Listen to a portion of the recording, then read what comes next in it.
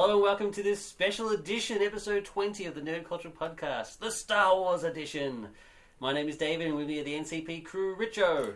I can do the Kessler run in less than 12 parsecs. Luke. I'd just like to point out that the famous quote by Darth Vader does not start with Luke. And Crystal. Why can't I get the Superman theme out of my head? They are very similar. Same composer, wrong movie. No. I was going to give a Star Wars like names like Darth Richo and stuff like that, but I thought that was lame. I would happily accept the title Darth Richo. So Nerd Culture Podcast is a fortnightly Australian podcast that focuses on nerd culture related film, book and comic reviews with a healthy dose of opinion thrown in for good measure. Not only do we have the podcast, we also have our website at www.nerdculturepodcast.com, which features additional content not found on the podcast itself. So like I said, for this episode we have a special on the greatest group of films involving a war in the stars ever made, Star Wars! The Holy Trilogy. I thought we were talking about the American defense thing. the American the laser Star defense. Wars laser defense Is this system. the wrong podcast? Well, I don't think we'll have a whole episode about the Star Wars defense system. But I had all these notes prepared. I apologise for that. Do you have like their schematics and stuff? Yeah. That'd be cool. We should make our own. We gotta hack in. Hack in. I just want to voice my objection to a lack of dust jacket in this episode. I have one role on this podcast, and I want my dust jacket back. And we let it all out now. Aww. We'll mention if you the novelizations of the film. If you Which want is to not read right. the Yeah, Kevin that's- J. Anderson stuff, well, then we would Yeah, it Yes. does mean no Kevin J. Anderson. Yes, Kevin J. Anderson. I'm so glad I didn't have to read all of those for this podcast. All right, I accept the fact that there's no dust jacket. I mean, in preparing the Academy Awards special that we had a couple of episodes ago, it occurred to me that we hadn't had a full discussion on the most important movies ever made. And that's right, I said the most important movies ever made. Yeah, Citizen Kane, you suck. But it's terrific. It's terrific. It's terrific. Citizen It's Kane a is great. sled. Oh no! You've spoiled it all. Oh, and by the way, everybody, Darth Vader is Luke's father. Since we're spoiling everything, Thank you, Mr. Spoil the movie for me. So here we go, the NCP's crew's opinions on the original trilogy.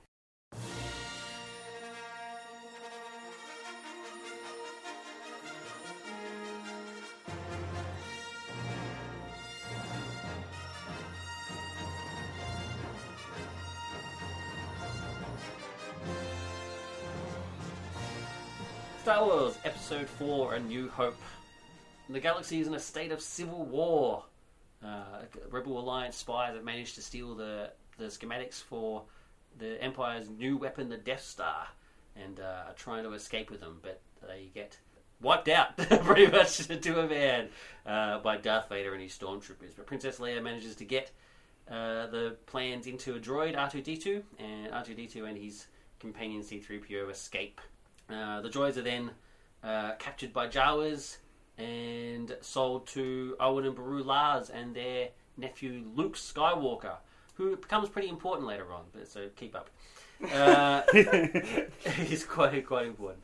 Luke sees a small snippet of Leia's holographic image and thinks she's pretty hot, and thinks that maybe the message is intended for Ben Kenobi, an old hermit who lives out in the desert.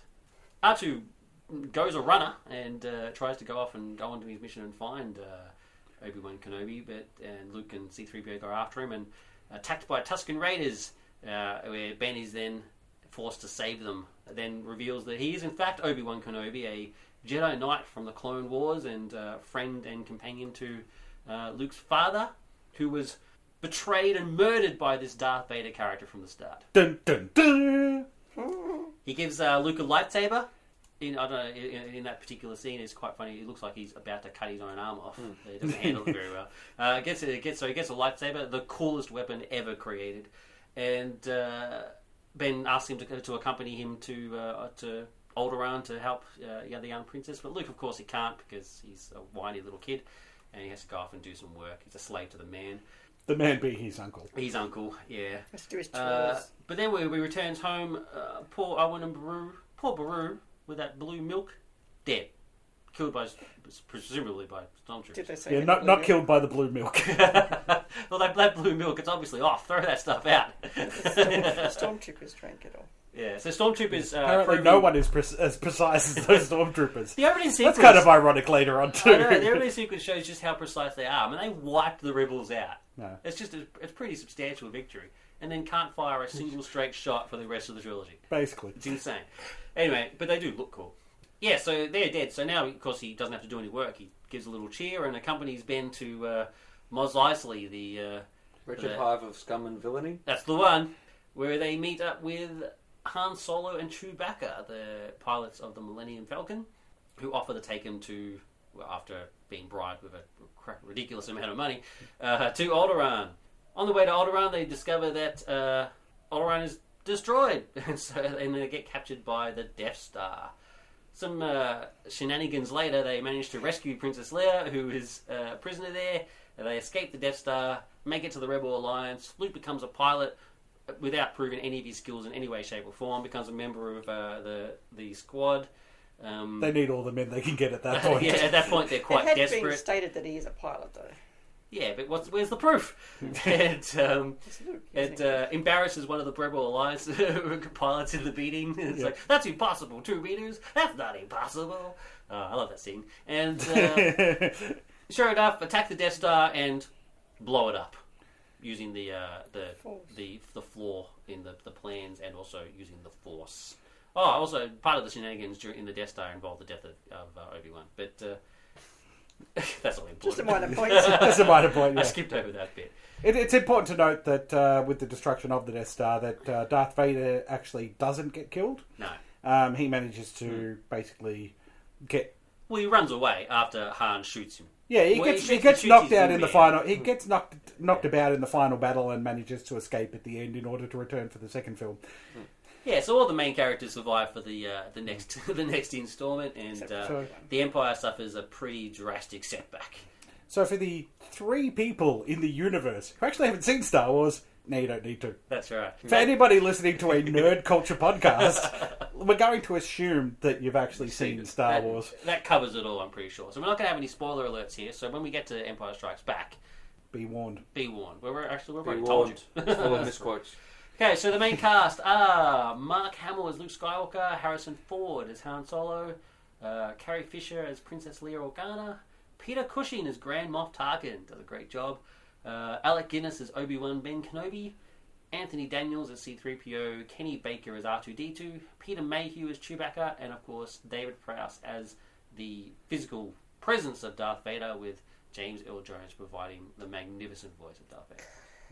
James Earl Jones. Legend. A couple of interesting tidbits with the casting. Lucas actually shared a joint casting session with friend Brian De Palma, who was casting Carrie at the time. And as a result, Carrie Fisher and Sissy Spacek both auditioned for the Leia. Carrie role and the Leia role. And De Palma went with Sissy for Carrie, and Lucas went with Fisher for Leia. So, which is pretty cool. Mark Hamill was selected instead of William Catt for Luke, and William Catt then went on to Carrie, so it's pretty cool. And also later on, the greatest American hero. That's true. I mean, Believe it or not. he always have a soft spot in my heart for the greatest American hero. And Lucas initially rejected the idea of using Harrison Ford because he previously worked with him in American Graffiti, and it wasn't a bad relationship. It's just he just thought it would be kind of weird. He wanted like fresh faces and stuff like that, and asked Ford to assist him in the auditions by reading the lines with the actors and stuff like that.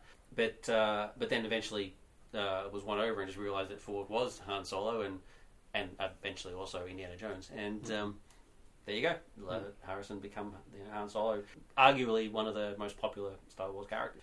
What happened was that he was actually at the studio where they were doing, pre-production and the casting. Yeah, carpentry. And doing carpentry. And initially he actually didn't want to be seen with Lucas. He said, I don't want Lucas to see me here, Working as a carpenter. working as a carpenter. Well, there you go. And so he was actually quite reluctant to do it.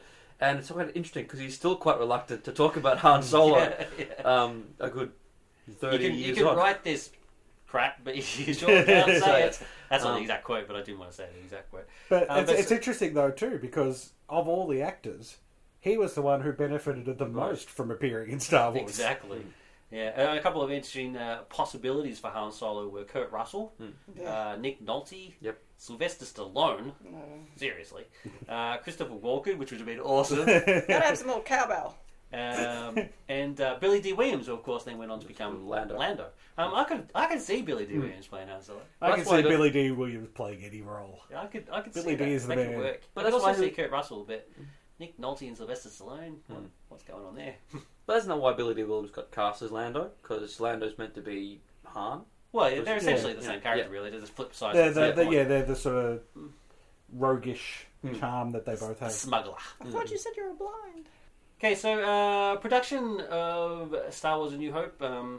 Following the completion of THX 1138, Lucas was granted a 2-film development deal with United Artists at the Cannes Film Festival, which would eventually be American Graffiti, and an idea for a space opera he had called Star Wars. He showed United Artists the script for American Graffiti, but they passed, which is like, seriously, and Universal Studios picked up, and the rest is history. After American Graffiti, Lucas started his treatment on Star Wars in January '73. It should just be pointed out that American Graffiti was a hit, which is why he was Massive able to, hit, yeah. which is why he was able to get his foot in the door to pitch Star Wars. Yeah, well, I mean, eventually, without the success of American Graffiti, Yeah. nobody would have even listened to Star Yeah. Wars. I mean, as it is, he had a hard time. The original 2-page synopsis was titled "The Journal of the Wills," which bore little resemblance to the final story. The journals told the story of a famous pilot who trained as a Padawan apprentice of a revered Jedi, Bendu. Mace Windu, a revered. I think that's the opening line is Mace Windu, It's Mace Windy. Mace Windu, Yeah. a revered Jedi of a revered member of the Jedi Bendu Order of Yeah. Knights, and then he wrote that and then wondered why no one was making sense. Yeah. So he got so quite frustrated when people actually said, "George, this makes no sense. It's just far too difficult." So he started again. He started again from scratch. The second draft contained a teaser for a never-made sequel called The Princess of Ondos, which is I'm very interested to know what that was all about. But by the time he got to the third draft, he had then negotiated the rights to make sequels, so he had ideas for it. He eventually then met up with Alan Dean Foster and hired him to write the sequels as novels, planning to then make them into films. That, of course, never came about, and then the novel that Alan Dean Foster completed was called Splinter of the Mind's Eye, which is... I'm not too sure if it's actually canon or not. But, Not anymore. It's No. sort of seen as a sort of curio Yeah. set in between A New Hope, New Hope and Empire. Strikes Back. Yeah, That's yeah. right. So it's actually got a very interesting scene that you just wouldn't get away with, where Luke actually slaps Leia across the face and drags her out of this thing because people searching for him and stuff. And she tells him off, and he's like, whatever, you're just a woman. Which is just like, what? It's probably good they didn't include that in the movies. It's just Luke comes across as not a very nice person, but does have an awesome confrontation between Luke and Darth Vader. And that's another reason why it gets forgotten, because it's, the confrontation between Luke and Darth Vader in that is sort of made a bit redundant by the confrontation between Luke and Vader in Empire. So both United Artists and Universal passed on their options for the film later that year, citing it would have a too high a budget. And Lucas pursued Alan Ladd Jr., one of the true heroes of this story, the head of 20th Century Fox, and closed a deal to write that. He slashed his he did it by slashing his director's fee in half. He instead of going for $1 million, he said, no, I'll take 500,000. I think he even got rid of the writer's fee as well, if I remember correctly. Yeah, he eventually got 150,000 Yeah. to write and direct. To write and direct, and Which is peanuts. But the caveat was that he would get Sequel rights. and more importantly, merchandise. Rights. That's And exactly everyone gave it right. to him because no one thought, this isn't going to sell. Yeah. Yeah, whereas Star Wars merchandise actually controls what happens in the films. Yeah. We'll get to Return of the Jedi and the Ewoks disaster later on. Smartly, Lucas hired conceptual artist Ralph McQuarrie to create paintings of certain scenes, which are all awesome. And when he delivered the screenplay to the studio, he actually included some of McQuarrie's paintings in his presentation, which was basically the winning move. Yeah. And the Macquarie art actually is very interesting in looking at the development of the film as That's well. right, yeah. You have some of Macquarie's art features a female Luke Skywalker. Yeah, so Luke Skywalker was originally a woman. Yeah. And my favourite's the green-skinned guild Han Solo. Yeah. Which is pretty cool. Yeah, kind of the Greedo version of Han Solo. Yeah. Which would eventually become Greedo. That's Yeah, right. Yeah, which is quite interesting. It's actually ironic too, because we just found out a couple of weeks ago, just after our last podcast went to air, that Ralph McQuarrie actually passed away. Yeah, at 82. 82 years old, yeah. Yeah, a big loss, definitely. His a work huge is loss. just amazing. I'm really upset because, the man is absolute legend. And, he basically created the look of Darth Vader and it's just brilliant. Let's dedicate this episode, the Star Wars-centric episode, to the memory of Ralph McQuarrie and the great work that he did. Totally agree. Rest in peace, Ralph. Third draft, dated August 1st, 1975, was titled The Star Wars from the Adventures of Luke Starkiller, which, let's face it, is a better name. But not as heroic. The Jedi. Not as heroic a name, though. But he does eventually kill a star. That's true. That's very true. Which was basically the final one with some more amendments later on, the fourth and final draft, which was January 1st, 1976, The Adventures of Luke Starkiller, which had a huge name. The Adventures of Luke Starkiller, as taken from the Journal of the Whills, Saga 1, Star Wars. It's a massive name. Good to see that he was able to trim that one down, because it probably would have been a good marketing ploy to keep that title. So 20th Century Fox approved a budget of $8,250,000, basically from what Luke said with American Graffiti being so huge. In 1975, Lucas founded the visual effects company Industrial Light and Magic, ILM, after discovering that the 20th Century Fox's visual effects department had been disbanded by that time, which is quite bizarre. And all the other effects houses around LA were pretty much a joke. Yeah, had no clue. Yeah, but he wanted stuff that was at the time, pretty cutting edge. Yeah, so motion control photography, and he really, ILM have really pushed the boundaries in film effects. We should make it sort of clearer just to give people a worldview. Up until Star Wars, in terms of special effects, you had one end of the spectrum, Ray Harryhausen with his stop motion stuff, which is fabulous, and at the other end you had Douglas Trumbull with 2001. And Lucas wanted somewhere in the middle and somewhere beyond that as well. He wanted to do a whole lot of stuff that actually hadn't been done before. Yeah. With model work and things like that, and with speed and motion. He didn't want to have placid, still shots. He wanted to actually be able to move.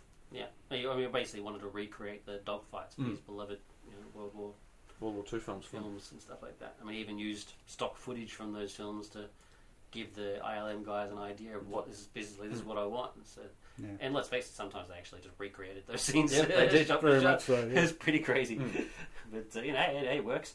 When principal photography began on March 22, 1976, in the Tunisian desert for the Tatooine sequences, the quite well-known story that the set was completely destroyed by an incredibly rare Tunisian rainstorm, just basically wiped them out. That's what happens like once every 500 years or something insane.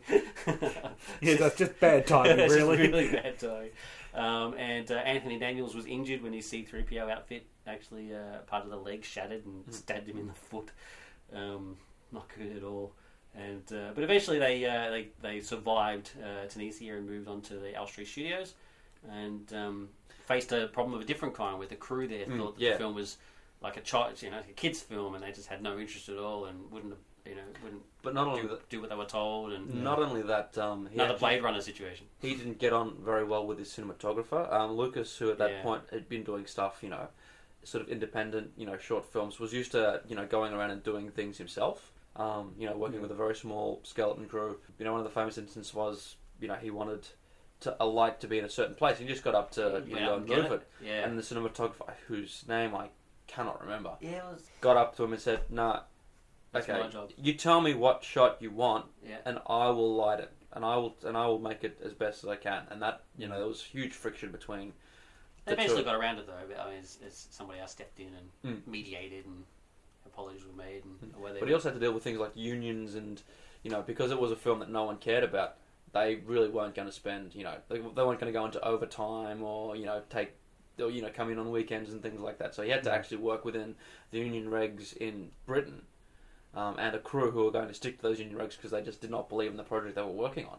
Yeah, and during this time, ILM's work was just a disaster. It was just when he eventually got back and had a look, and they'd done practically nothing. And what they had done was terrible. And so they'll had to be fixed up, and that's when he then used the stock footage to show it's like, well, this is what I wanted to do, and they eventually got what they did. And when Lucas screened an early cut of the film for his friends, directors Brian De Palma, John Milius, Steven Spielberg, their reactions were quite disappointing, so he was a bit upset by that. But in contrast, though, when he then showed it to the executives, the Fox executives, they loved it. Gareth Wiggin actually said, "This is the greatest film I've ever seen." On you, Gareth. And so because of that, the studio were, right behind him. It's like, here's some extra money, go out there and get this thing done. It's going to be huge. It's actually credit to Alan Ladd Jr. because Alan Ladd Jr. actually, had some faith in the project. Yeah. And actually thought it could reach its audience and they could actually make some money if it turned out pretty well. So his faith was mainly in Lucas himself. Yeah. It's like, I don't really understand what this film's about, but I think you have the gumption to get it going. And then of course, when Star Wars did prove successful, Lucas decided to use the film for a basis as an elaborate serial. So he actually envisioned the idea of having it like a James Bond sort of deal. It's like having multiple films that don't really have a chronological sort of basis, maybe a little bit in the background. A series as opposed to a series, and have different directors like Spielberg and De Palma and Milius do their own sort of versions of them, which would have been fascinating, I think. Would have been very interesting to see. There's very, very different directors there. It would have been interesting to see what each one produced. I mean, there are different directors on Empire and Return. And, but you still have that sort of overriding vision of Lucas's dominating the screen. Even in Return, Richard Marquand actually said in an interview once that Lucas was there all the time, basically by his shoulder, and it was essentially it was like co-directing, directing by proxy. But at least, I mean, Empire Strikes Back, the best of them all, directed by somebody else, and Irvin Kershner. Star Wars was finally released. It was produced with a budget of $11 million. It was released on May 25, 1977. The film earned $460 million in the United States and $337 million overseas, surpassing Jaws as the highest grossing film of all time, and remained there until surpassed by E.T. in turn in 1982, winning adjusting for inflation, the second highest grossing film in the USA and Canada as of 2010. There was a young guy that actually called into a radio program on the day of release and was talking about the film with one of the producers, and I think it was Gary Kurtz actually, and said that he'd already by that point had seen the film 4 times. That's on the same day. So he's seen the first one and just gone back and watched it again 4 times ago. It's like, that is just craziness. Impressive. It is very impressive. So in terms of inspirations for the film, we originally wanted it to be a very sort of Flash Gordon-y type sort of show, but I decided that wasn't going to work in the end. It's still there in terms of the actual structure of the story. It's very serialized. Very serialized. This episode, how do Luke and Han escape from the garbage compactor, and tune in next week. How do they get out of the Death Star? Yeah, there's still that ideology there. Yeah, and the swipe effects. The swipe effects, which he takes from Kurosawa. Yeah. What you also have mentioned is the big influence in terms of the journey, which is the hero's journey by Joseph Campbell.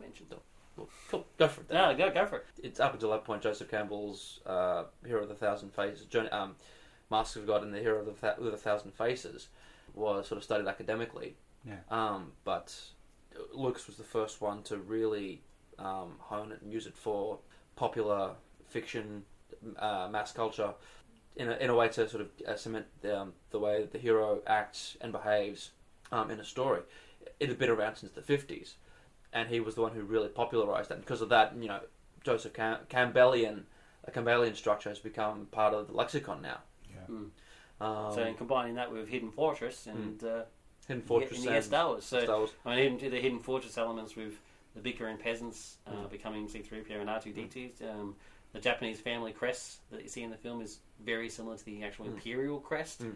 And there's also a couple of Yojimbo sort of elements. Is where the scene in Mos Eisley where the two guys confront Luke. It's like, I don't like you either. Yeah. And then his arm gets cut off, and that's basically shot for shot. And to the point where he wanted Toshiro Mifune originally to play Obi-Wan Kenobi. Yeah. Which would have been cool. Which would have been cool. It would have been interesting, definitely. No offense to Alec, it was an excellent job, because it would have been pretty interesting. And there's also some speculation about whether he actually wanted to do something original or based on someone else. And I mention this because John Carter's about to be released, and he was inspired by Lucas was inspired by the Flash Gordon serials to do a space opera type film, and there's been some suggestion that the first thing he wanted to do was actually adapt John Carter. Another influence too, I just briefly mention, there's a lot of influences in the actual design work, paying homage to a lot of the old sort of science fiction films. The most notable one is the design of C-3PO, which is quite strongly based on Maria from Metropolis. Yep, exactly. Basically a male version of Maria from Metropolis. Yeah. There's also quite a lot of Dune references. Tatooine is similar to Arrakis. The spice is mentioned quite often. And Han Solo is a spice smuggler, so obviously quite like melange. And the story of of a young boy who's destined to great things in the history and the course of future of the galaxy. Yeah, my favorite sort of correlation actually is the Death Star assault scene, which is modelled after the Dam Busters, as well as the film 633 Squadron.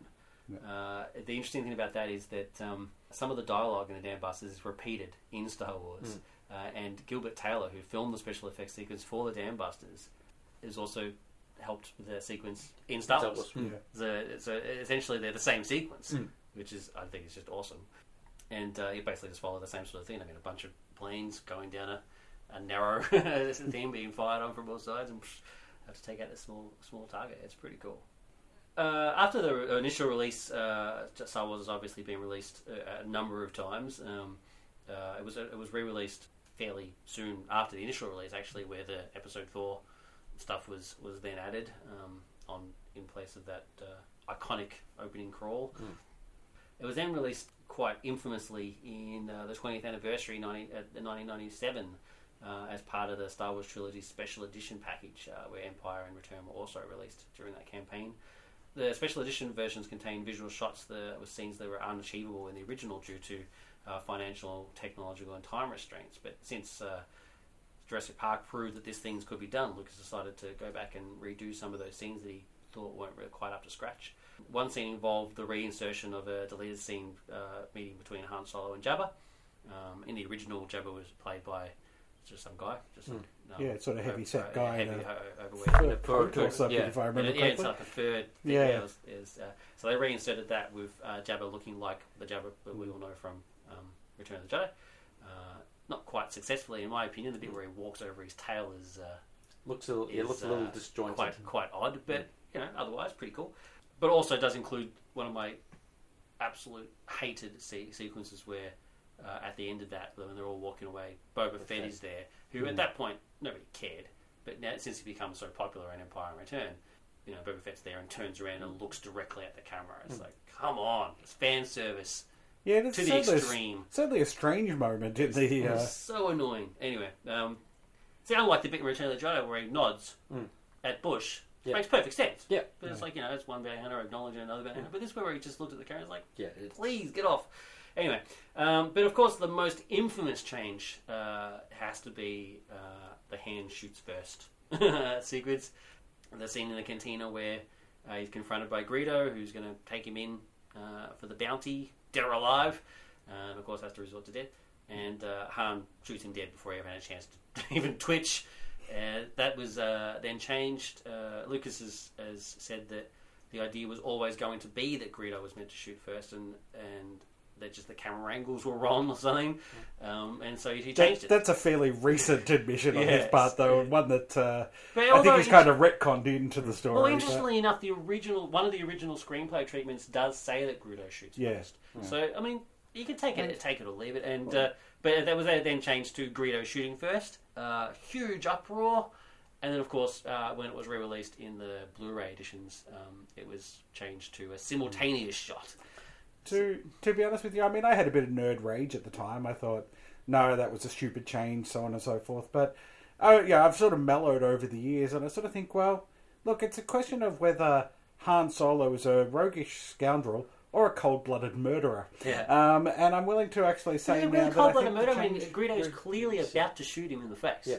Although he misses by heaps. No. Is he though, or is Greedo actually just planning to take him in and cash him in? I mean, you don't really know. So Han just shoots him in the original version, and really, I think for the more heroic depiction of Han Solo, it is actually probably good that he is responding to Greedo trying to kill him by shooting back. Greedo actually does make the threat, though. But he makes for the a long threat, time.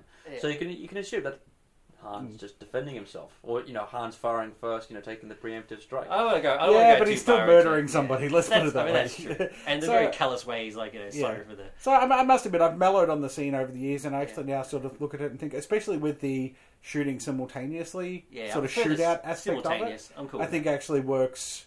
That works for me now. Yeah, I must admit. The Greedo shooting first, I think, is wrong, and especially just how the scene looks. I mean, Greedo's the worst shot in the universe. I mean, seriously. He misses by a mile.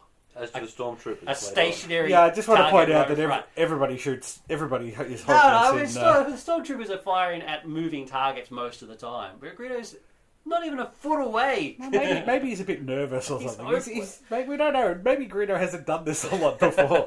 This is his first big bounty. He's not quite sure what's going to happen. So so the simultaneous one, I'm cool with that one. This is the good thing about the re-releases actually is that it gave Lucas a chance to go back and actually rescue the film. Essentially, I mean, when he originally filmed it, he filmed it on internegative film, which deteriorates faster than normal film stock, and so this gave him a chance to actually go back, rescue the film, restore it, and clean it up, and and then adding whether adding the extra bits was good or bad is a whole different discussion, I suppose. But at least we still have the film. Yeah. So that's pretty cool.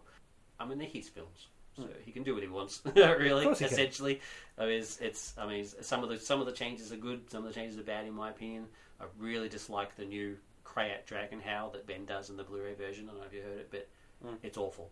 It sounds like a synthesizer that's just been thrown down a bunch of stairs. But what can you do? I mean, at least we've still got the films, so that's fine.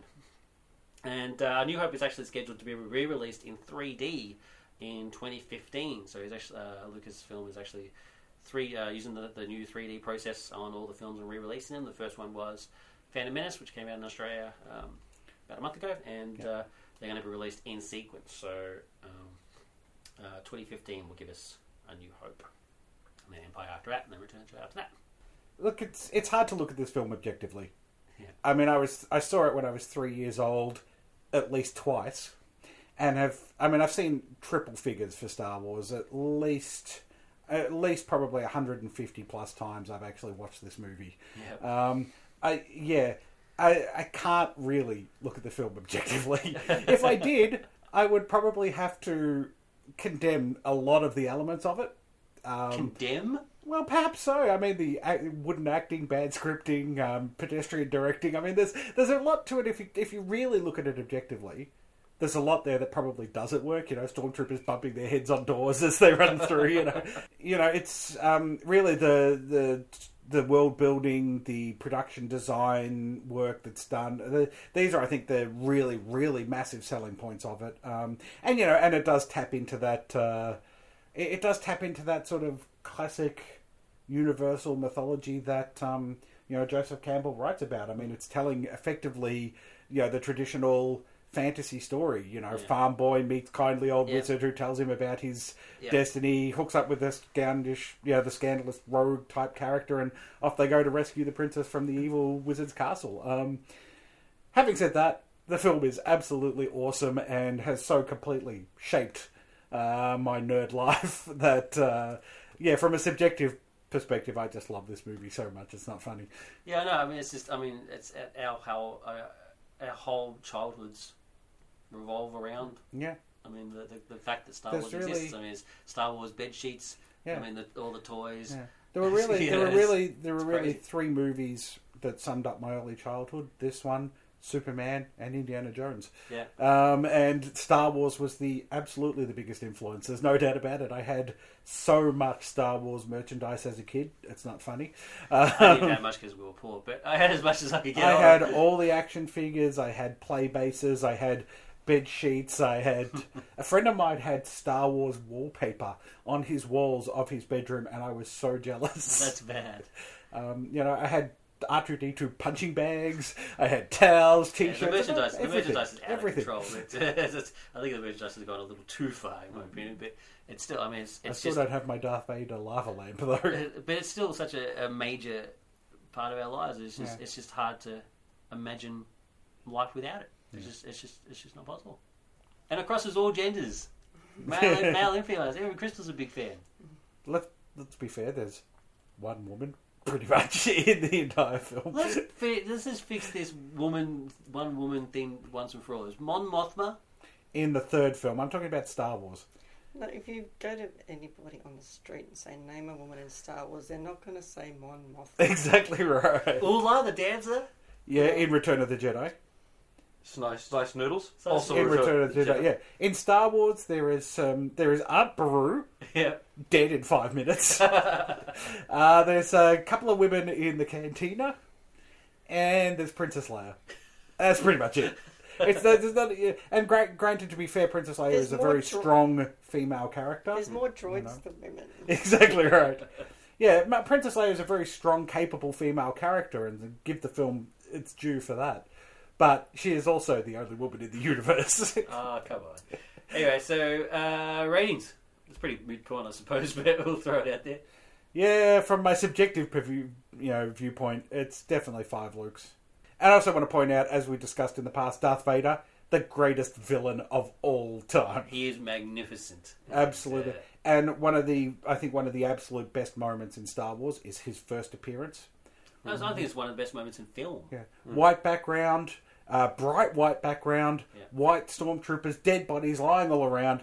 Pitch black Darth Vader steps through. The heavy breathing, the ominous look about him, the just sheer size of David Prowse. Smoke. Just brilliant. But Absolutely also that sort of casual way he just looks around and goes, yep. They've done the job. Now go on. Just brilliant filmmaking right there. Essentially it's death flanked by skeleton warriors coming out of hell. And it's brilliant stuff. I can look at it objectively, it being my favourite film of all time. Rubbish. And since you're actually named after the main character. That's right. Pretty much. It has its flaws. There's actually a moment after, the initial excitement and the rush of the opening, which is magnificent. Darth Vader's entrance notwithstanding. The opening shot of the Star Destroyer going over, and my parents constantly talked about having to actually look up at the ceiling because they thought that something was flying overhead. Through to the attack on the Tantive 4, the escape to Tatooine. There's a bit of a lull when they get caught by the Jawas, and the film could almost stop right, could almost die right there. But then of course we get to Luke and Aunt Beru and onto the rest of the story. Yeah. But that lull aside, the brilliance of it is its ability to keep going. One of the reasons why it stood the test of time is that it's very fast. It doesn't really, apart from that initial lull, it doesn't really stop. It gets on with it. It knows what it wants to do. And, in spite of what everyone says about, poor characterization, they're actually not poor characters. They're stock standard archetypes, maybe. But they're characters who we like and can relate to.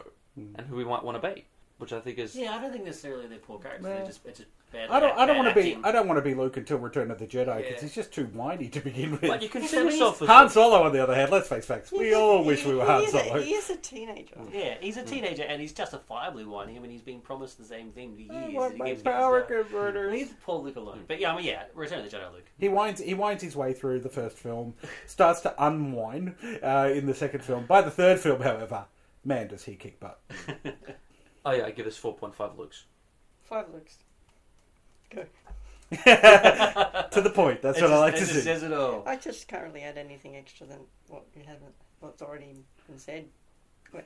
I was 3 when Star Wars came out, so I was too young to go and see it in the theatres. So I didn't get to see it in the theatre until 1997. That's okay. I was too young to be born.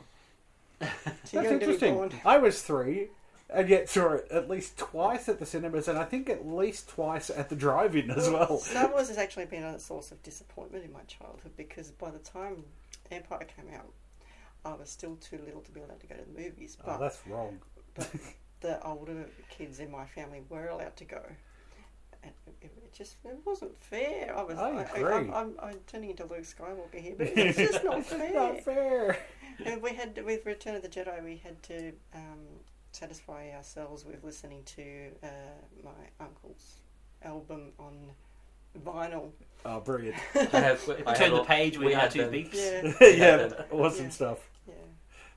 Cool. Well, I'm going to go with. I didn't see it at the cinemas when I was a baby either, because who cares? But I was you'd be 3. What is it? I actually have a very vivid memory as a 3-year-old, not of the film, but just of being terrified of Darth Vader. Yeah, well, He that's was just probably so why I scary. wasn't allowed to go see it. But I did see Return of the Jedi. I didn't get to see Empire either, but yeah, I did see Empire. I Return was of the Jedi. taken to a Barbra Streisand movie when I was a baby. Now that would be terrifying. That's scary. Yeah, that's much scarier. But I'm with Luke. Yeah, I mean, it's as important as the film is for my childhood and my life, and I'm a massive Star Wars nerd. I've got lightsabers, $300 lightsabers, and all sorts of crazy stuff. I mean, I totally agree, but it does have some problems. Objectively, it has some problems. It has some problems. Serious problems at times. And some of the changes that new how are terrible. I'll go with 4.5 as well. Yep. Star Wars Episode 5: The Empire Strikes Back.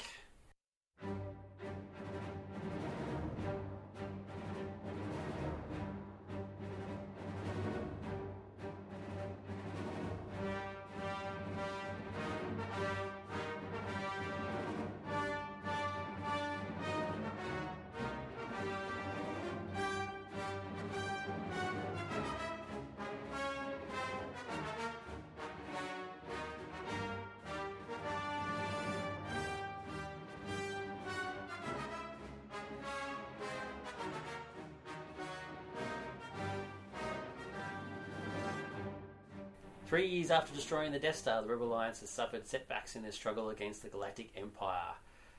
Princess Leia, Han Solo, and Luke Skywalker, and a whole bunch of other rebels are on Hoth, an icy planet in the Hoth system, strangely enough, trying to gather their forces and fight back against the Empire, and facing other struggles like the ridiculous cold and dangerous Wampas and Oh man, the Wampa is cool. The Wampa is cool. Luke gets attacked by one of these Wampas and manages to survive, but is then told by the ghost of Obi-Wan to go to the Dagobah system and train under Yoda, the Jedi Master. So he's then saved by Han Solo, the only non-Jedi character in the Star Wars universe to use a lightsaber on screen. There you go. That's right. He cuts open a Tauntaun and Tauntaun, puts Luke shoves him in there. in the guts. Great stuff. Great action figure too. Where you put an action figure inside. Yeah. That was bad. So as Luke recovers, the Imperials attack. They discover the location with the Pro Droid, and they attack using the AT-AT walkers, the all-terrain armored transport walkers, which are awesome. Just another brilliant design by Macquarie and the production design team. Great stuff. They're basically just like the big mechanical elephants without the trunks, and they just go berserk. And they do look fantastic. They do look cool. Luke manages to take out one of those all on his lonesome, because that's just how cool he is. But the Imperials do eventually overrun the rebel defenses and take over the base. But luckily, the main characters escape in the Millennium Falcon. The important characters manage to get away. The important people. Everybody else, whatever. we never find out what happens to them. Well, Luke actually doesn't escape in the Falcon. He actually gets out on his own. Luke goes off on his own on the way to Dagobah, while the rest of them escape and go to join up with the Rebel Alliance. But they get chased. The Falcon gets chased by a bunch of Star Destroyers and TIE Fighters who have blockaded the whole system, essentially. And we get the magnificent asteroid sequence and Never Tell Me the Odds and just some crazy stuff. And eventually escapes detection with a cool manner of hiding on the side of a Star Destroyer, which nobody's ever going to think of. But escaping with the rest of the garbage. That's right. But Vader has... who's now quite frustrated at 3 years at trying to track these people down, and so decided to bring in the scum of the galaxy with the bounty hunters. And so they go off, and Boba Fett, being as good as he is, he determines how Han Solo has escaped and manages to chase after him. Luke, in the meantime, has gone to Dagobah and has met this funny little green guy who's basically teases him and taunts him, and is eventually revealed to be the Jedi Master Yoda.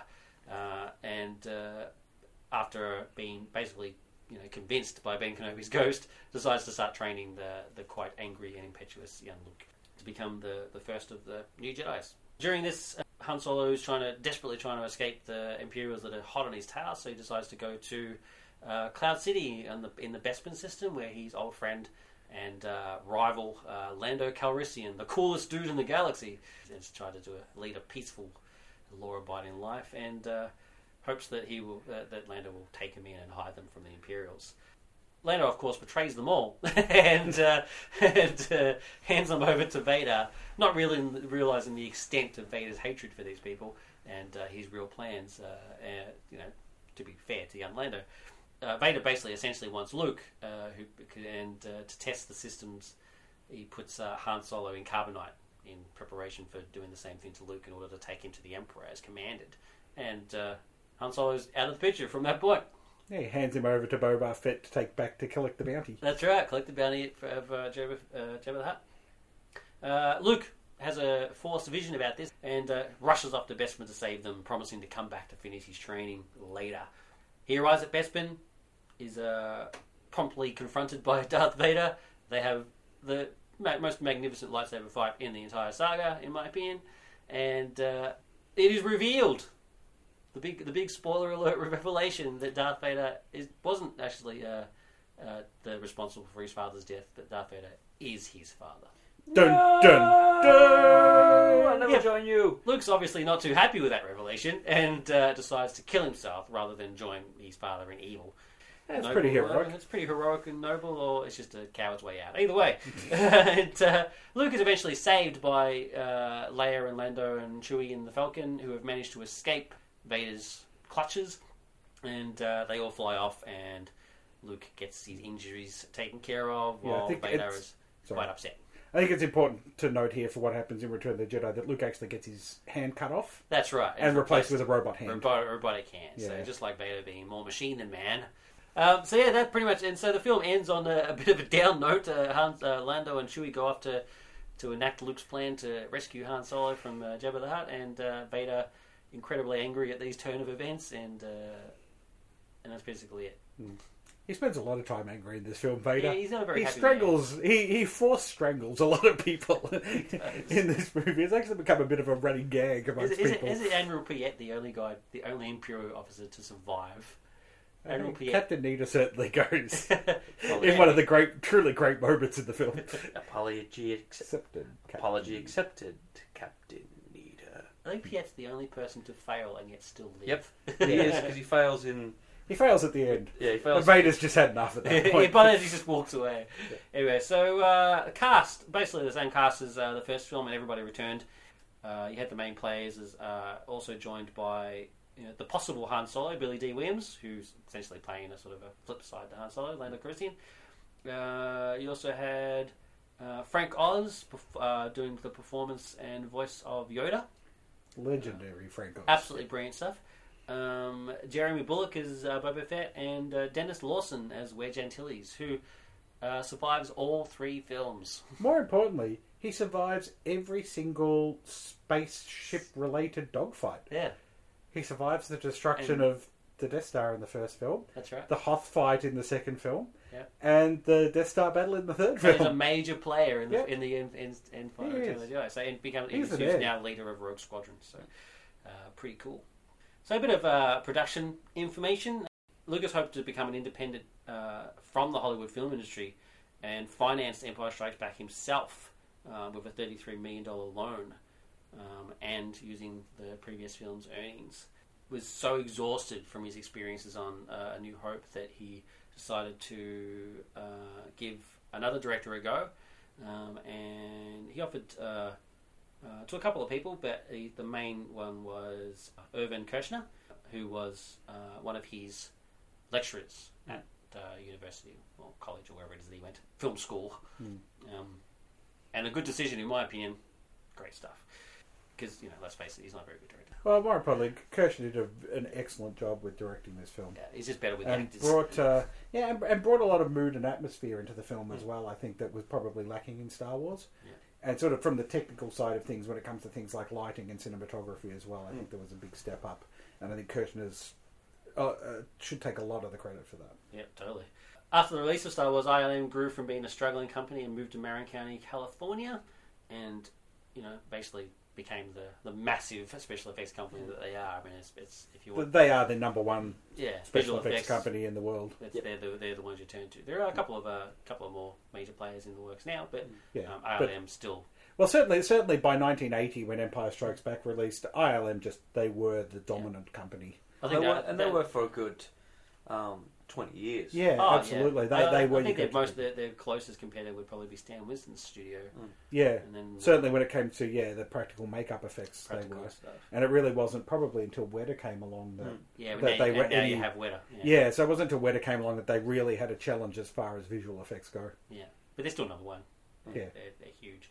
The sets for Dagobah were built 5 feet above the stage floor, allowing the puppeteers to crawl underneath and hold Yoda, which presented a bit of a problem for Frank Oz because he couldn't communicate with Mark or any of the other people, so they had to add microphones and stuff like that. But still, magnificent performance, I think. I mean, Yoda, the practical Yoda, I think, is much better than the CGI Yoda. Yep. Well, I mean, the Frank Oz obviously coming from the Jim Henson workshop. Yeah. I mean, they were the preeminent puppeteers at the time. So, and once again, they took a whole sort of step forward with the creation of Yoda as well, which they then carried into films later on like Labyrinth and the Dark Crystal. So, and then their ultimate achievement, I think, I believe, was Jabba the Hutt in Return of the Jedi, which we'll discuss later on, which is just magnificent the way they made him work. Absolutely.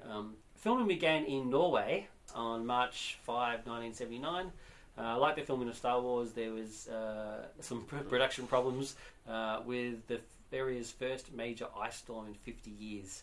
It's like serious. Well, it's not quite true this year. It's 500 years, but still. Temperatures actually dropped to negative 20 Fahrenheit. To film one of the scenes, there's actually a scene where Luke runs out of the snow when he's escaping the Wampa Cave, and there's just a scene just running through the snow, just an odd scene. That scene was actually filmed with the crew inside the hotel, with Mark Hamill outside running towards the entrance of the hotel, and they filmed him while they're nice and warm and he's freezing cold. Which I thought was quite... Poor Mark Hamill. Yeah, but at least he's running towards them, which means he gets into the hotel. So well, it was so bad that they actually couldn't see. Yeah. That's why they filmed it, because they just thought, well, we can't actually see the damn thing. Yeah. So we might as well just film it right out there. So outside, there's like mounds of snow and stuff, but that's actually cars covered in snow. You wouldn't know. So that's pretty cool. Despite reports to the contrary, the scene where Luke gets knocked out by the Wampa was not added specifically to explain the change to Mark Hamill's face after his motor accident when he was filming Star Wars. So it was quite a persistent rumour, at least through my childhood at least, that the scene where the Wampa smacks him in the face was meant to explain that. But apparently that's actually not the case at all. It's just a pleasant coincidence that works well. Well, it does explain the change in the look, but it was already written, or it was already meant to be there anyway. Yeah, well, Lucas said that he was actually going to have a bit where he would show that it's because it's been 3 years later that just the adventures that he's had in the meantime has just been so wearying that he's actually he's just gotten from that case. But then he didn't have to do that because he had the Wampa scene, so that was cool. So that's good, and good that Mark survived. There was a pretty horrific accident actually. It's pretty bad, so it's good.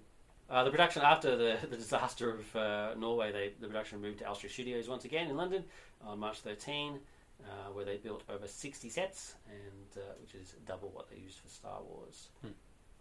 So going back to Irvin Kershner's directing and stuff, is one of the good things about it was that he allowed the actors to ad-lib some scenes and do some stuff like that, and just really sort of get involved in their character. The most famous example of that would be the scene where Han Solo is about to be put into the carbonite, and he just felt that the dialogue just didn't quite work. So where Leia says "I love you," and he was meant to say "I love you" too back, and Harrison Ford said, "Look, this just doesn't work for me." And so Kershner said, "Well, just ad-lib what you want," and he said, "I know," which is awesome. And it's become one of the sort of iconic lines from Star Wars. Yeah, it's exactly what Han Solo would say. So makes perfect sense. But what did they? Is that scene? Filming that scene was actually quite tense. What they did was that for when they were shooting that day, they all actually wired themselves up with mics, like directors as well, the director as well, and some members of the crew, and what they were saying could actually be transcribed because it was then published in. I forget where it was published, but they published the transcription of the interaction between Irvin Kershner and Harrison Ford, talking about how they were going to change some dialogue, and Carrie Fisher getting rather annoyed because they were having the conversation about stuff that she might be doing without her there, getting annoyed at them, and Kershner's feeling a bit overwhelmed and a bit under the pump, and so in an attempt to alleviate him, Dave Prowse comes over and says, "Oh, you're looking a bit under the pump. I just want to come and take your mind off things a bit," and then tries to sell him the new weightlifting book. Yeah, that Dave Prowse has just written. That's gold. Seriously, there's recording of that. David Prowse trying to sell the weightlifting. Yeah, I forget because I've actually read the transcript and I don't have it on me at this point in time. That is hilarious. But it's also an interesting way of talking about how they had to construct the scene and the problem they had with the foam getting too close to the edge of the set because even though there was foam around the platform, they could still fall off and hurt themselves and things like that. It's just very interesting to see how they actually went about creating what then becomes one of the most iconic scenes in the trilogy. Yeah, cool. I just wanted to throw that in there. That was good. That was very good.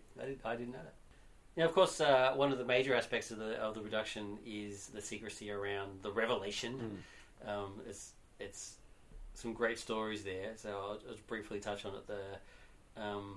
They obviously wanted to keep it a secret, in so much as they actually even didn't tell David Prowse, which is kind of interesting. They actually gave him different information. But there's a reason why they didn't tell him.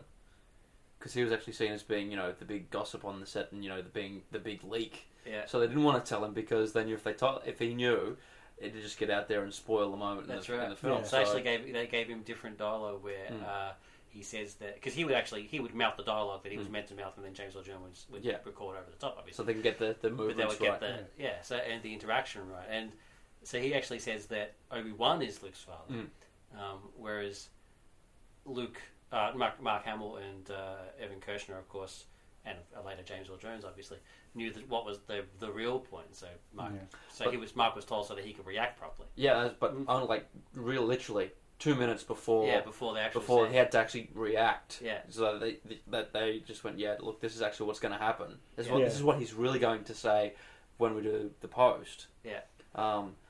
This is what your reaction needs to be. Needs to be. And that's why I think it's so good, is because they tell him so close to when he actually has to perform it. He hasn't had time to think about it. It's just more like the shock. Because even he himself was kind of like, surely that's not true. And sort of went from there. So, and one of the most popular theories was that when Luke actually revealed that was that Vader was lying.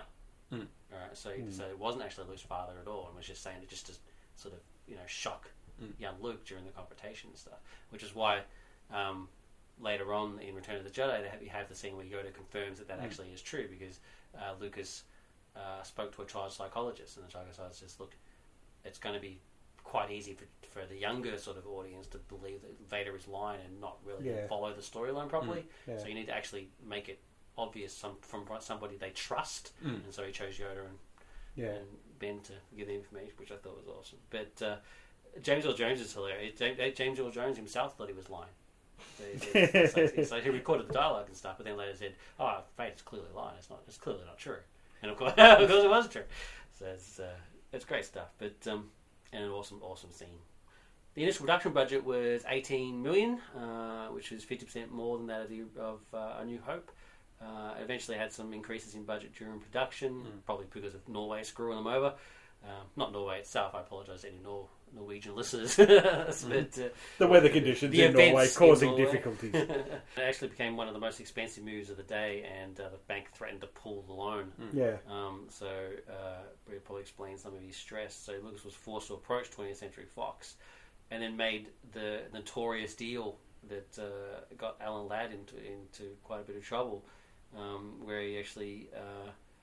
the 20th Century Fox paid the loan, where then Lucas would then pay 20th Century Fox back but without the loss of the sequel and merchandising rights. So the same deal he had from the first film. And Alan Ladd actually quit after that, after the studio got upset. So there was a perfect chance to ply the thumbscrews and get the sequel rights back and stuff like that. And Alan didn't do it, so which is good. Alan Ladd Jr. I respect him for that. Like heroes of his story. He's awesome. And because Alan Ladd, but what happened to Alan Ladd Jr., Lucas said, "Well, I'm taking Raiders of the Lost Ark to Paramount." Yeah, the way they went. So 20th Century Fox lost a bit of cash, which is all they really think about. So the world premiere of Empire Strikes Back was held on May 17, 1980 at the Kennedy Center in Washington, D.C. It was actually a special release for a children's charity. The official release was May 21, 1980, a couple of days later. It was titled The Empire Strikes Back in publicity, but the opening scroll stated Episode 5. With the first Star Wars film, now known as Episode 4 A New Hope, had at that point not been given an episode number, but this would be included in its 1981 re-release. The Empire Strikes Back received mixed reviews upon release, which is interesting. A lot of people said it was quite, it was too dark and too depressing. And there was also a lot of the criticism was also labelled at the fact that the film didn't actually have. At least the critics didn't see it as having a conclusion. Yeah. The story was open-ended, allowing for a sequel, as opposed to being nicely wrapped up. You got to remember, I mean, that's actually now pretty much the norm for second films. I mean, films are now designed to be trilogies. That's right. But back then, the idea that a film would actually not end and that you would have to come back 3 years later to see the next part of the story crazy was pretty sort of radical for the time. But now, of course, it's considered one of the best sequels ever made, and one of the best films, and but we'll touch on that in our ratings later on, our actual opinions on that. But, also, another reason was that no one liked C-3PO in that film. Everyone found him annoying because he just did nothing. Yeah, but that was a big complaint at the time. And whine, much the same way that no one liked Jar Jar Binks. No one liked C-3PO. Back then, they could stand him in the first one because he had R2, and R2 was cool. Yeah. But by himself, he just does nothing but go on and on and on. And just like A New Hope, Empire Strikes Back is going to be re-released in 3D, like I mentioned, and Empire that will be out in 2016. Just like New Hope, Empire was released as part of the Star Wars Trilogy Special Edition in 1997, with some additional special effects and sequences, which included seeing the Wampa in full instead of just its head. Because the original Wampa, I don't know if you've seen the footage, but it just looks terrible. It's just a glove and basically a head. Oh, but they actually did some test footage of having Wampa rampaging through the Rebel base. Just didn't work. There's some great stuff where they're crashing through the wall and they almost get R2, but he manages to escape. But it just looks so inept. It's good that they cut it because it just looks terrible.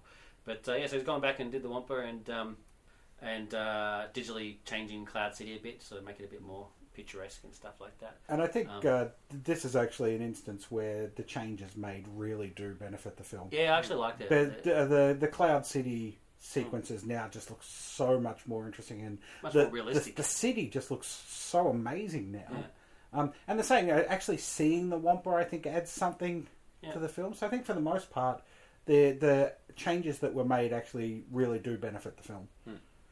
Yeah, and it also includes the scene where Vader's returning to his Super Star Destroyer after the duel with Luke, which is actually not voiced by James Earl Jones. It's not voiced by James Earl Jones, which is odd. So it does sound wrong, but the footage itself is actually a cut from Return of the Jedi, an alternate take. So yeah, I've mixed views of that scene actually. I mean, the voices. It sounds like Pee Wee Herman playing it up there. It's very strange. Alert my... It's a white guy trying to sound like a black guy. Yeah. Alert my Star Destroyer to prepare for my arrival. It's not very good. But there is, in the sort of the more recent DVD releases as well, you also get the change in Boba Fett's voice. Yes, to Temuera Morrison.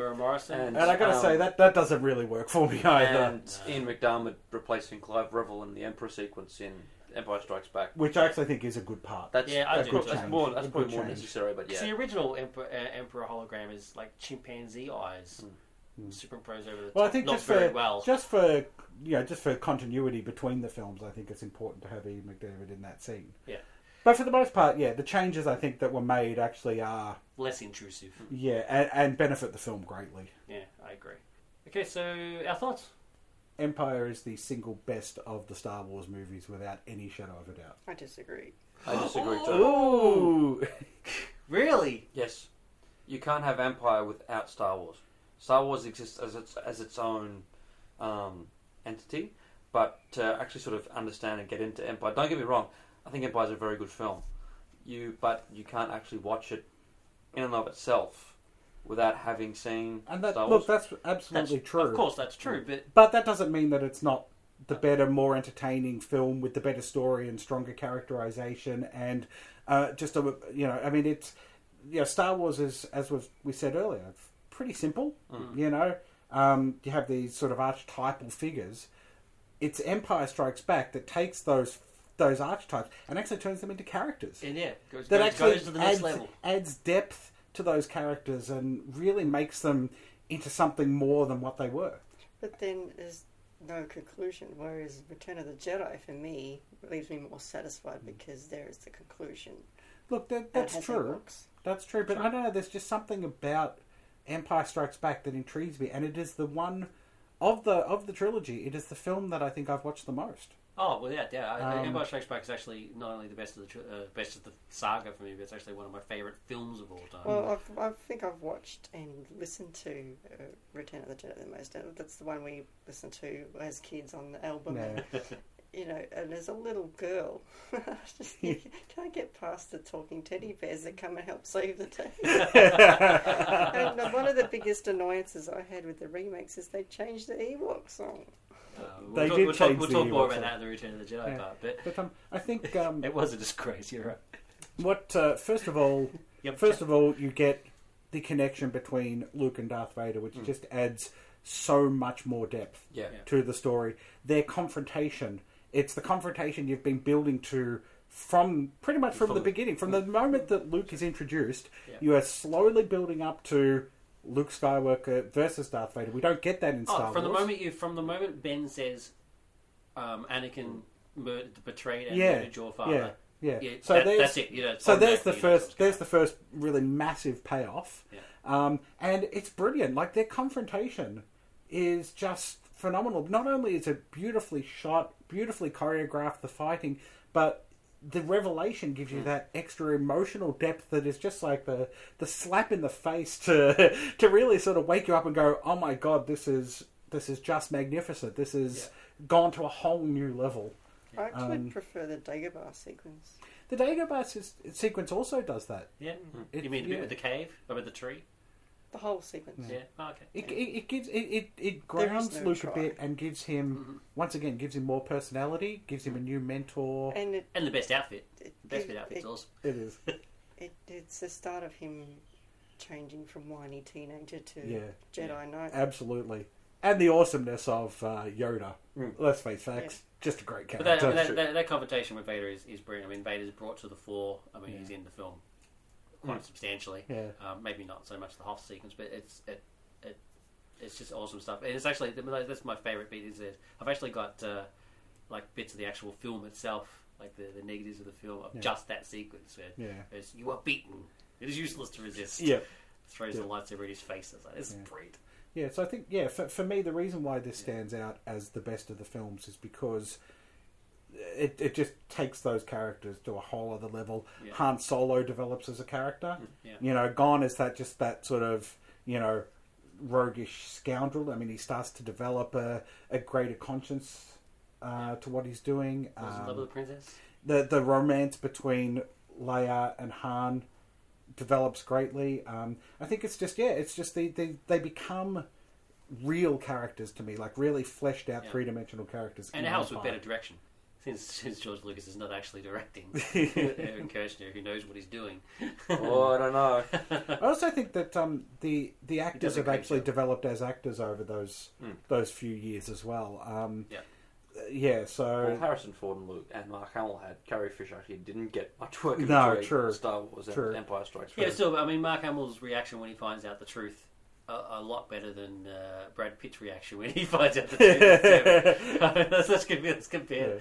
Yeah. It's a much better job. But you're right. In Star Wars, Mark Hamill is awful, but he does a lot better in Empire Strikes Back. Yeah, and so for me, that's why it's I think the standout of the.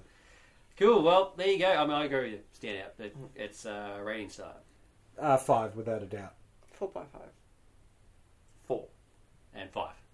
It's magnificent. Thank you. Synchronicity. Doesn't mean you're not wrong. Okay, finishing up with Star Wars Episode 6, Return of the Jedi.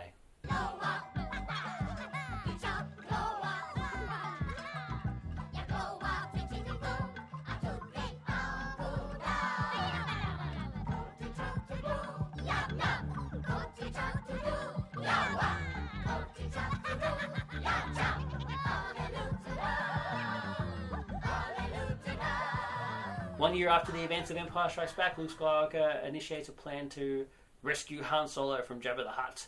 They all get captured and are going to be fed to the Sarlacc, but of course manage to escape because they're the good guys. It's a huge sequence. There's a lot more detail than I just explained there, and it's, in my opinion, the best sequence in the film. Great stuff. And really does give you the Luke Skywalker moment. Luke's become the Jedi, and here's the scene where you see that. Where you see him using his powers, using his abilities to escape the Sarlacc, to try and influence Jabba. I mean, he's stepped up his game. Yeah. I also like the fact that Jabba recognises him as a Jedi, even though the Jedi have been extinct for quite a while now. He just takes it for granted that he's a Jedi, and that's fine. Although then, of course, laughs in his face. But still, it's awesome. So they manage to escape, and Han is rescued. As promised in Empire, Luke returns to Dagobah to continue his training, but is told that his training is actually now complete, which is a bit of a cop-out. But poor Yoda is dying. I mean, he is 900 years old, so he's done quite a bit for the cause. And also, to be fair, Luke has now confronted Darth Vader and survived. I think that's pretty much that's more training than you're ever going to get on Dagobah. That's very, very true. And it's also revealed that it was true what Vader says. He's actually Luke's father, and that Obi-Wan did lie. Or, did tell the truth in a certain point, from a certain point of view, depending on how you want to look at it. Another cop-out. And but not only that, also another shock horror that the only girl in the universe just happens to be Luke's sister. Which does cast some rather disturbing aspects on earlier scenes from earlier films. Yeah, but to be fair to Luke, he doesn't know. What other choices has he got? Beru or Leia? No, he's got Jabba's other slave girls. He's dancers. Mon Mothma. Yeah. He's got a bit of Mon Mothma. The girl cut out of New Hope, the friend at Tosche Station. Yeah, so he's got some other options, but really, I mean, Leia kicks butt and is clearly the coolest woman in the universe. That's right. So really, what are you going to do? He's a bit. He's actually strangely not all that shocked by that revelation, and by that point he's really tapping into the Force. So I think he's starting to get decent, understanding these feelings and sensations that he has by using the Force. And so he rejoins the Rebel Alliance, who are again planning to attack the Empire, which has been revealed to have a new Death Star under construction. That's pretty impressive. Well, those things are huge. Yeah, true, but I mean, it's not like they don't have the resources and the funds to do it. I mean, they control the entire galaxy. If you think about it, as it gets revealed in the prequels, really, they don't start construction on the first Death Star a good 10 years before A New Hope. Events. And also, this time around, it's just a matter of rebuilding this time. I mean, they've already known that the Death Star worked the first time around, so all they've got to do is rebuild and probably patch up that little 2-meter hole that they've got. So part of the plan to attack is for a small strike force to go to Endor and knock out the shield generator, because this time the Empire's figured out they should probably have a force field around their giant space station. Most of the main characters are going to be part of that team, and then the rest of the Rebel Alliance, including Wedge and Lando and Rogue Squadron, will attack the Death Star. This caused a little bit of a problem for me as a kid, this Endor thing, though. Like, so the forest moon of Endor. And I could never work out... Well, first of all, it's a forest moon, but let's not worry about the physics of that. What I could never work out was, does it mean that there's a planet and it has a forest moon, like the planet called Endor, and its forest moon is basically the planet they go to, or whether the forest moon is called Endor, in which case which planet it is actually orbiting around. But That's a very good point. Yeah, I've been able to overcome these deficiencies. No, I'm telling you, I had the exact same argument. Yeah. And also, Caravan of Courage reveals that it's not all forest. It's actually deserts and oceans and stuff. Yeah, well, we're not reviewing Caravan of Courage either. Much like the Star Wars Christmas special, I think we all kind of just forget the Ewok adventure films. Caravan did what it did. What about the Ewok cartoon series? Oh, come on. And the Droids cartoon series, on. yes, we forget all of those. Forget they even exist because they're terrible. So the group that go to Endor have some pretty exciting sequences with the speeder bikes and stuff like that, and also meet up with the Ewoks when Leia is taken captive, essentially.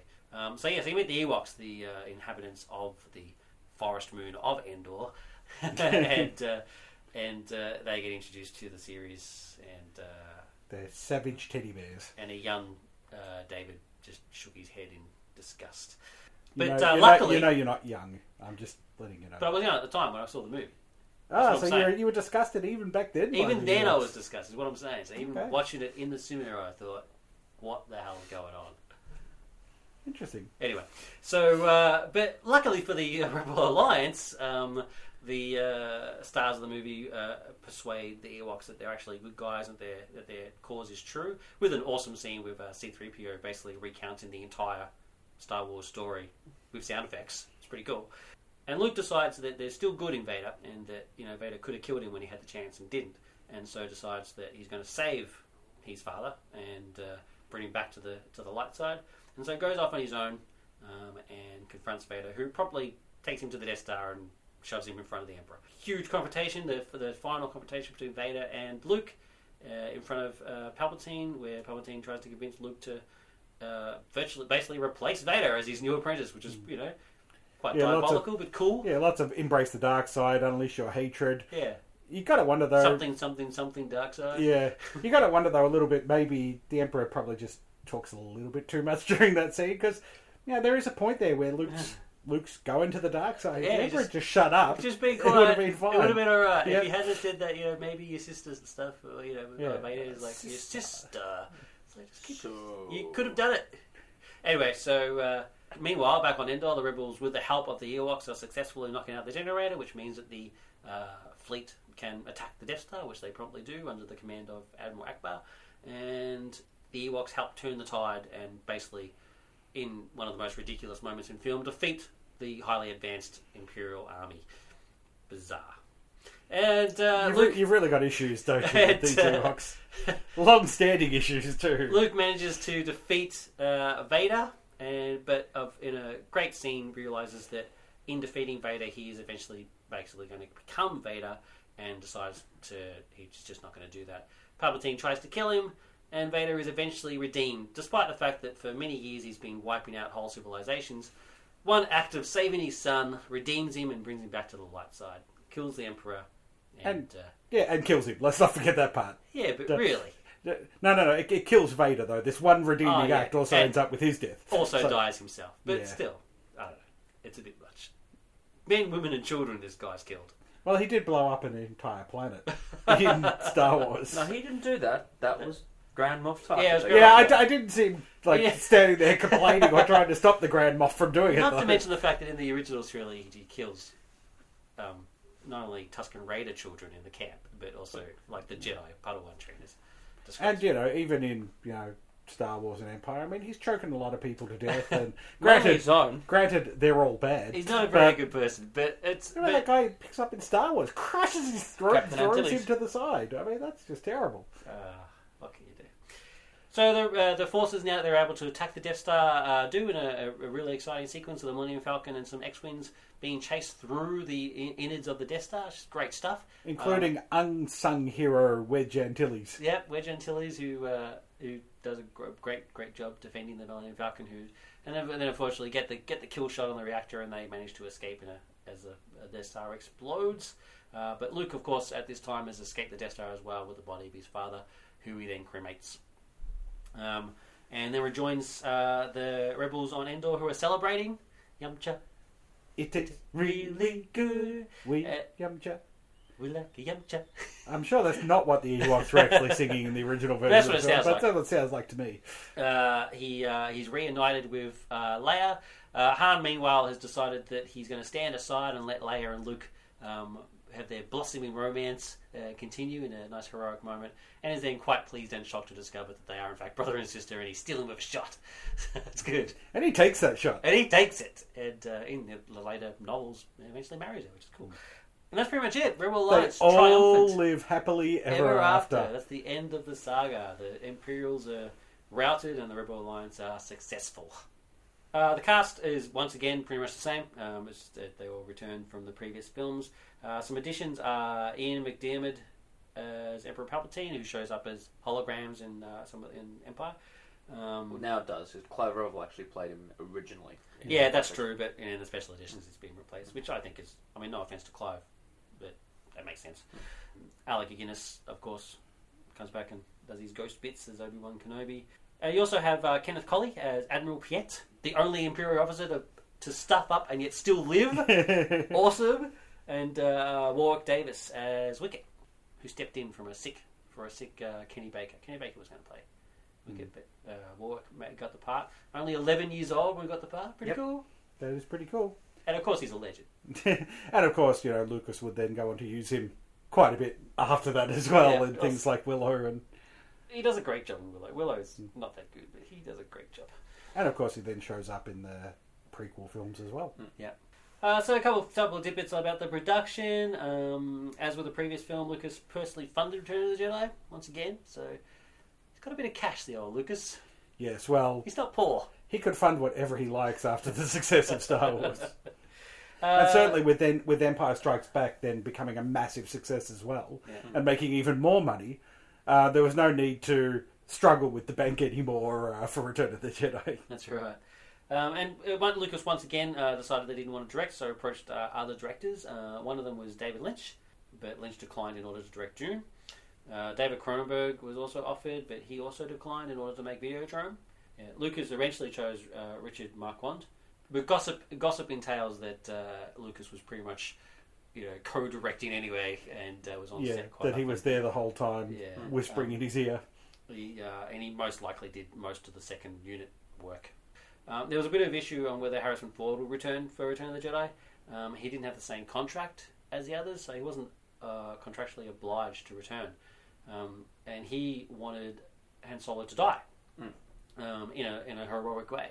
And he's got no mama, he's got no papa, he's got no story. That's the justification that Harrison Ford always used. So there was two ideas. He was either going to die in carbonite, which is basically not survive the process of reviving him, or survive that and yet then die in the battle on Endor. So Harrison obviously wanted the carbonite version, which means he wouldn't have to return at all. Yeah. But Lucas just flat out refused, and obviously got him on board. And a good call. So Kasdan wanted. Kasdan. Lawrence Kasdan's wanted him. Co-writer wanted to actually bump him off. Well, bump off a character. Maybe not Harrison Ford, but he just felt that someone that the bubble around them had been a bit. They're a bit too safe. Yeah. And he thought that to add an extra sense of danger, menace to the characters. Yeah. We killed one. It's possible the others could die. Yeah. Namely Luke, I think. As I said, the possibility that Luke could actually not survive. Yeah. His own story. Yeah. And so Lawrence Kasdan actually supported the idea of killing someone off. Yeah. So that there could actually be a sense of tension in the story. Yeah. For an all ages film, it's probably actually the right call. Not to have the characters you could have death in all ages film and it actually means something poignant. Yeah, I just don't think it would have been the right call for these films. You can't really kill off Luke, Leia, or Han because they're the integral characters to the story. Yeah, Leia is essential to the story. When Vader actually makes the comment that we can get your sister, that's a major point in what happens to Luke. Yeah. So if the sister's not there, I'm saying it loses its impact. I just threw it out there. I'm not saying Leia had to die. I'm just saying, but I wouldn't. Yeah, Chewbacca would have been the obvious choice. Yeah. But the impact would have been lost. So I think the right decision was made here. Okay. Across the board. Fair enough. Yoda was originally not meant to appear at all, but Marquand strongly felt that returning to Dagobah was essential in order to resolve Luke saying that I'm going to come back. Once again, another good call there.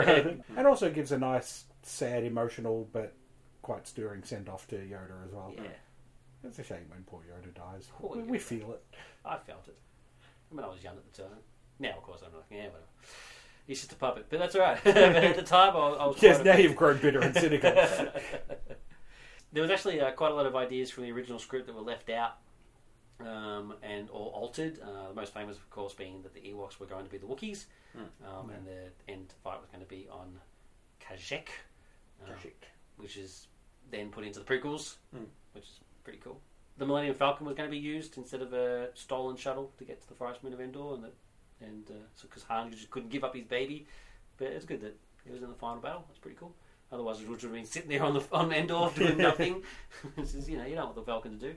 And That's right, they've got toys to sell. that's Damn right. it. Well, It's not just well, that. no, It's just the Falcons. It's also a good character important. moment for Han. Yeah. That he's willing to actually give up the Millennium Falcon for the greater good Yeah. to his almost Complete turnaround. second best from, friend after after Chewbacca. Yeah. And a complete turnaround from New Hope, where Yeah. he just refuses flat out to join. Yeah, Whoever it exactly. was, So I'm outta here. yeah, I think And of course important scene for the character. Yeah, very important thing. Yeah. And wouldn't you think that Luke would be his second best friend?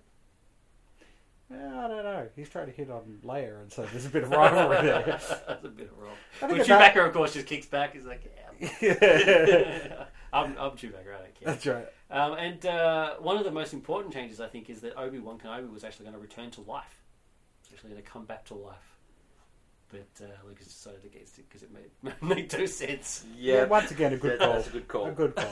I mean, if he could do it, then the whole thing of Yoda dying, who cares? He's just going to come back to life anyway. How Vader could do it when he dies. That's right, Vader Emperor do could it. come back The to whole life. thing's What's pointless. the justification for that? I don't know. I have no idea. This is what it was. the probably something like the Gandalf style, Yeah.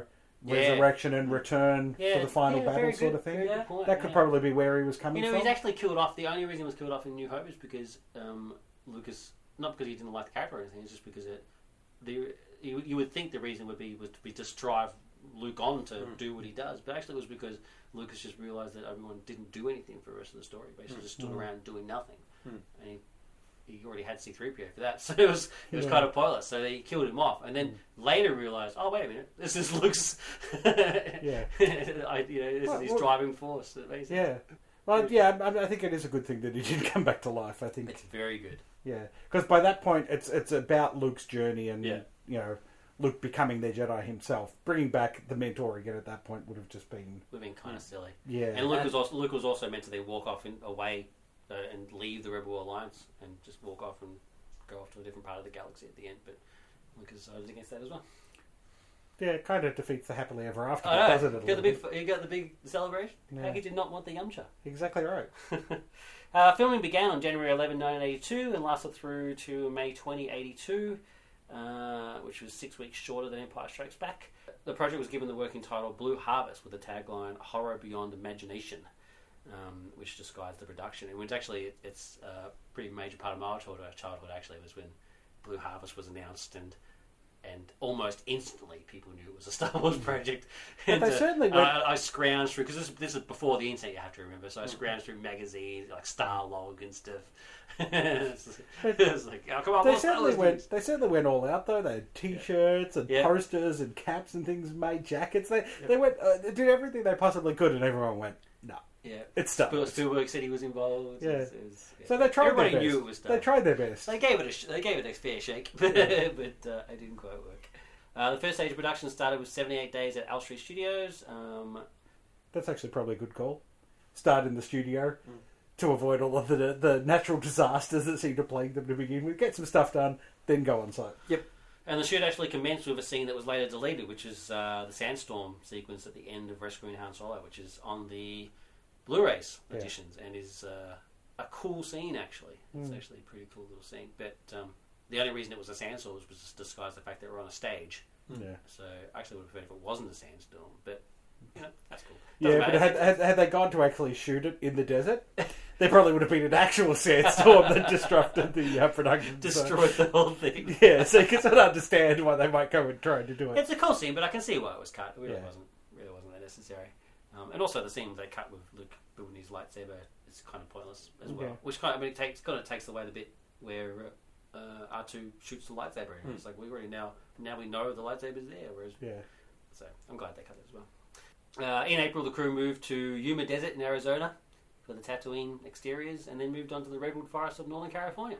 And strangely, in Arizona, it's strangely enough in Arizona, no natural disasters. No. Yeah, Return of the Jedi had no natural disasters. Yeah. No ice storms. You can only imagine Lucas no just 500-year-old every day of the Tatooine shoots. It's like, please don't give us that first rainstorm in 500 years. I'm just glad one of the huge redwoods didn't just decide to die at that moment. It just collapsed on the whole production. That would have been terrible. The original teaser trailer for the film carried the name Revenge of the Jedi, and a teaser poster created by the legend Drew Struzan he's just a champion. Actually contained that title as well, and is now a very rare collector's item. But a few weeks before the film's premiere, Lucas changed the title, saying that Revenge could not be used as it's not a Jedi concept, which he would then eventually use for Revenge of the Sith in Episode 3, which made much more sense.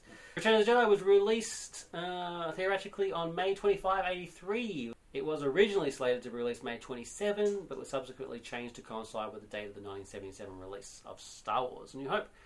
Which makes perfect sense, and you'd think they would have thought of that before that. It's had a massive worldwide marketing campaign. I can remember the marketing campaign. It was huge. Not beaten until Batman, in my opinion. Yeah. Batman, of course, was just juggernaut. Yeah. But Return of the Jedi was very, very big. Yes, I remember lining up and not getting in to see Return of the Jedi. Really? Yep. Oh, wow. That's interesting. Yeah, first time I went to see it, no, just couldn't get in. Really? Yep. Had to go away, come back a couple of days later and see it then. Oh, yeah. We didn't see it until a couple of days later, so cool. Yeah, I didn't actually get to go to one of the premieres until the 97 special edition re-releases when I went to the midnight screening with Jan Richo. That's right. In fact. And that was a lot of fun. It had like the die-hard nerds. Just really great atmosphere. People with lightsabers. Yep, people dressed in costumes. It was awesome. Crazy. Yeah. People had lightsabers at the premiere of Phantom Menace as well. People dressed up as Jedis and crazy stuff. I didn't want to take my lightsaber because I was like, I paid a lot of money for this lightsaber. You drew the nerddom line. I drew your lightsaber. And of course, as part of the 3D campaign, it's scheduled for release in 2017, which will be the 40th anniversary of the franchise. And like New Hope and Empire, it was released in 97 with the special editions, with some changes. It included a change to... Most of the changes were the songs, so they changed the Slice Noodles Band's song, and changed some of the actual characters. And Slice Noodles is actually now fully CGI instead of a puppet. And they didn't change Max Rebo though, which is cool because he was awesome. Yeah. He was the organ player. They actually added other members to the band. Yeah. I actually think it's called the Max Rebo Band. Isn't it? It is. Slice Noodles and the Max Rebo Band. Yeah. Max is awesome. But, and the Max Rebo action figure, he was cool. He was very cool. Yeah. But they certainly filled out Jabba's palace, kind of like what they did with Mos Eisley in the Star Wars re-releases. That's right, yeah. So they've really just added alien after alien to really. Well, the Star Wars re-release actually changed some of the aliens as well. He changed the werewolf dude. Yeah, he thought because it was basically just a werewolf mask, so he changed it with another. I liked the werewolf dude though. I liked them all. I'm cool with it. It's actually funny watching the Star Wars Blu-rays with the deleted scenes. They've got a deleted scene of some of the aliens in the cantina talking and stuff, and they're all just British. Because they're all just British actors. Yeah, they just got British accents. Yeah. Before they do the alien languages and stuff. So with the confrontation is like, I don't like you either. He's British obviously, but the Walrus Man guy, he's just like, I don't like you. And that's the very poor British accent I must admit that I just did. But you get the hint of what I'm saying. Yeah. Oh, it was gold. I'll be careful. You'll be dead. Great stuff. But it's also going to see with Han Solo trying to chat up the two girls. The twins. Yep. In the expanded universe, it's revealed that they're actually Imperial spies, and in one of the deleted scenes of the Blu-rays, Han Solo trying to chat them up, awesome. Which is awesome. After but so the songs were changed, and of course, most importantly, the Ewok song at the end was changed. Yep. Now, I mean, as I've mentioned, I can't stand the Ewoks. I hate everything about them, but for some reason, when I heard the altered song, I got really upset. It's like, how could you change the Yum Cha song? Terrible. pretty much the whole end is changed. Really, they show you all these different planets and so celebrations around the universe, even on Coruscant. Even on Coruscant, that's pretty harsh. It is quite harsh. That was the big setup for the prequel trilogy. Oh, this is what Coruscant looks like. Yeah, finally get to see it. Does look pretty cool. I've got to admit, I was pretty impressed when I saw it. So also adding a beak to the Sarlacc to make it more and some extra tentacle action too. To make it more like an octopus sort of deal, which is kind of strange. But I mean, it's not really that many changes. No. There's more than Empire, but not as many as New Hope, and not as annoying. Well, the negative didn't need to be cleaned up. Yeah. And there's even more changes on the Blu-ray. Actually, Jabba's door is now no longer a matte painting; now it's a CGI. And there's a couple of other little extra things as well, which is, like we said, take it or leave it. And if he went back and changed that Vader wasn't Luke's father and completely changed the whole story, that would be terrible. That would be different difficult to deal with. It would be. It'd be very disappointing. You weren't brother and sister at all, in fact. Actually, your brother is Chewbacca. What? The really bizarre revelation would be that Leia was actually Luke's father. That would have been hilarious. I'm your father's brother's cousin's best friend's former roommate. What does that make us? Nothing. It would have been cool if Leia was actually a clone of Padme. What now? Not his sister at all. That would be hilarious. We here at Nerd Culture like to go off on these tangents from time to time. We have no idea what we're talking about. Just going on. Okay. Alright, let's finish up with our thoughts. It is the weakest. That's my favourite. I've actually probably seen Return of the Jedi more often than I have Empire Strikes Back, because you do get the ending and you do get the final fight between Luke and Vader at the end, and you can finish it off. But it is the weakest. It's got the great start with them trying to rescue Han from Jabba's palace, and the very well edited action sequence at the end with cutting from all the stuff on Endor to the dogfight around the Death Star 2 to the more personal conflict going on between Luke and Vader in Palpatine's throne room. And that dogfight, I mean, they've upped it to 11 with that dogfight. It's just the most amazing space fight ever. At you. That in 3D would be magnificent. Yeah. But sort of in between those moments is some of the weaker points in the series, and we're talking specifically about the entry into the Ewok village. I'm just talking about the Ewoks in general. But from when it gets into the Ewok village, that's when they start to become cute.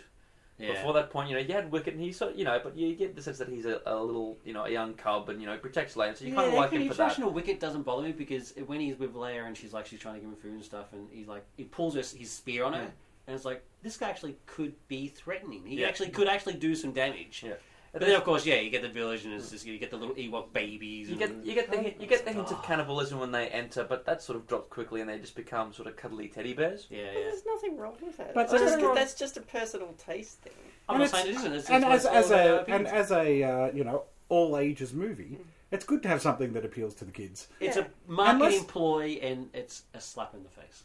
As opposed to the rest of the films with their massive merchandising pushes. I think the film has a lot of strengths. I love Han's confusion as he's waking up and he can't understand how Luke's suddenly a hero, and he's trying to save Lando, but he's supposedly blind. There's got some good stuff. I agree. Look, I think Jabba pilot. The action sequence. The whole Tatooine sequence is awesome. I sort of look at it in two different ways. I think it's the strongest film when it comes to Luke Skywalker. Yep. Yeah. Luke he finally comes into his own in this film.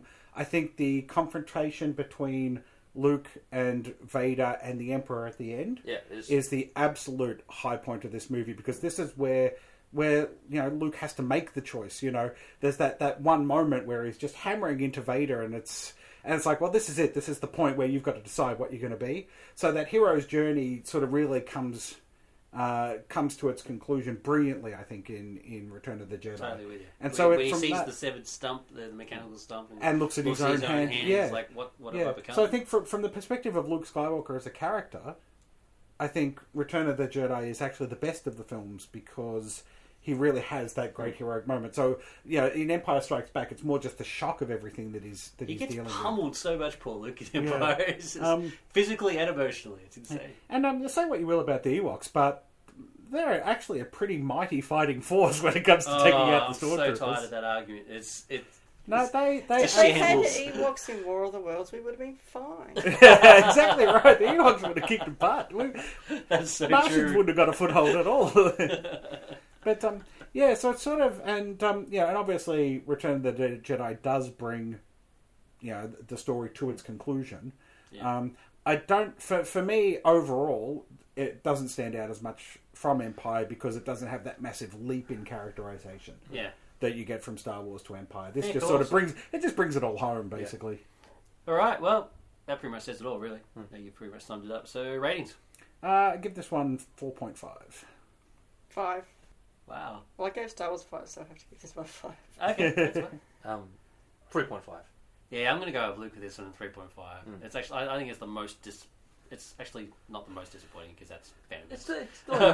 It's still enjoyable and it's a fun romp. Yeah. But it doesn't quite match the brilliance. Okay, what would you give it if you took the Ewoks out?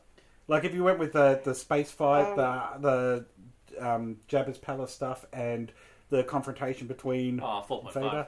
Right. Okay. So the Ewoks are robbing it of one whole point. It'd be a whole podcast on its own for just my hatred of the Ewoks and just the idea behind them. So. I would give it 4.5 if you took the Ewoks. So the Ewoks actually add half a point for Crystal. So I'd still be the same.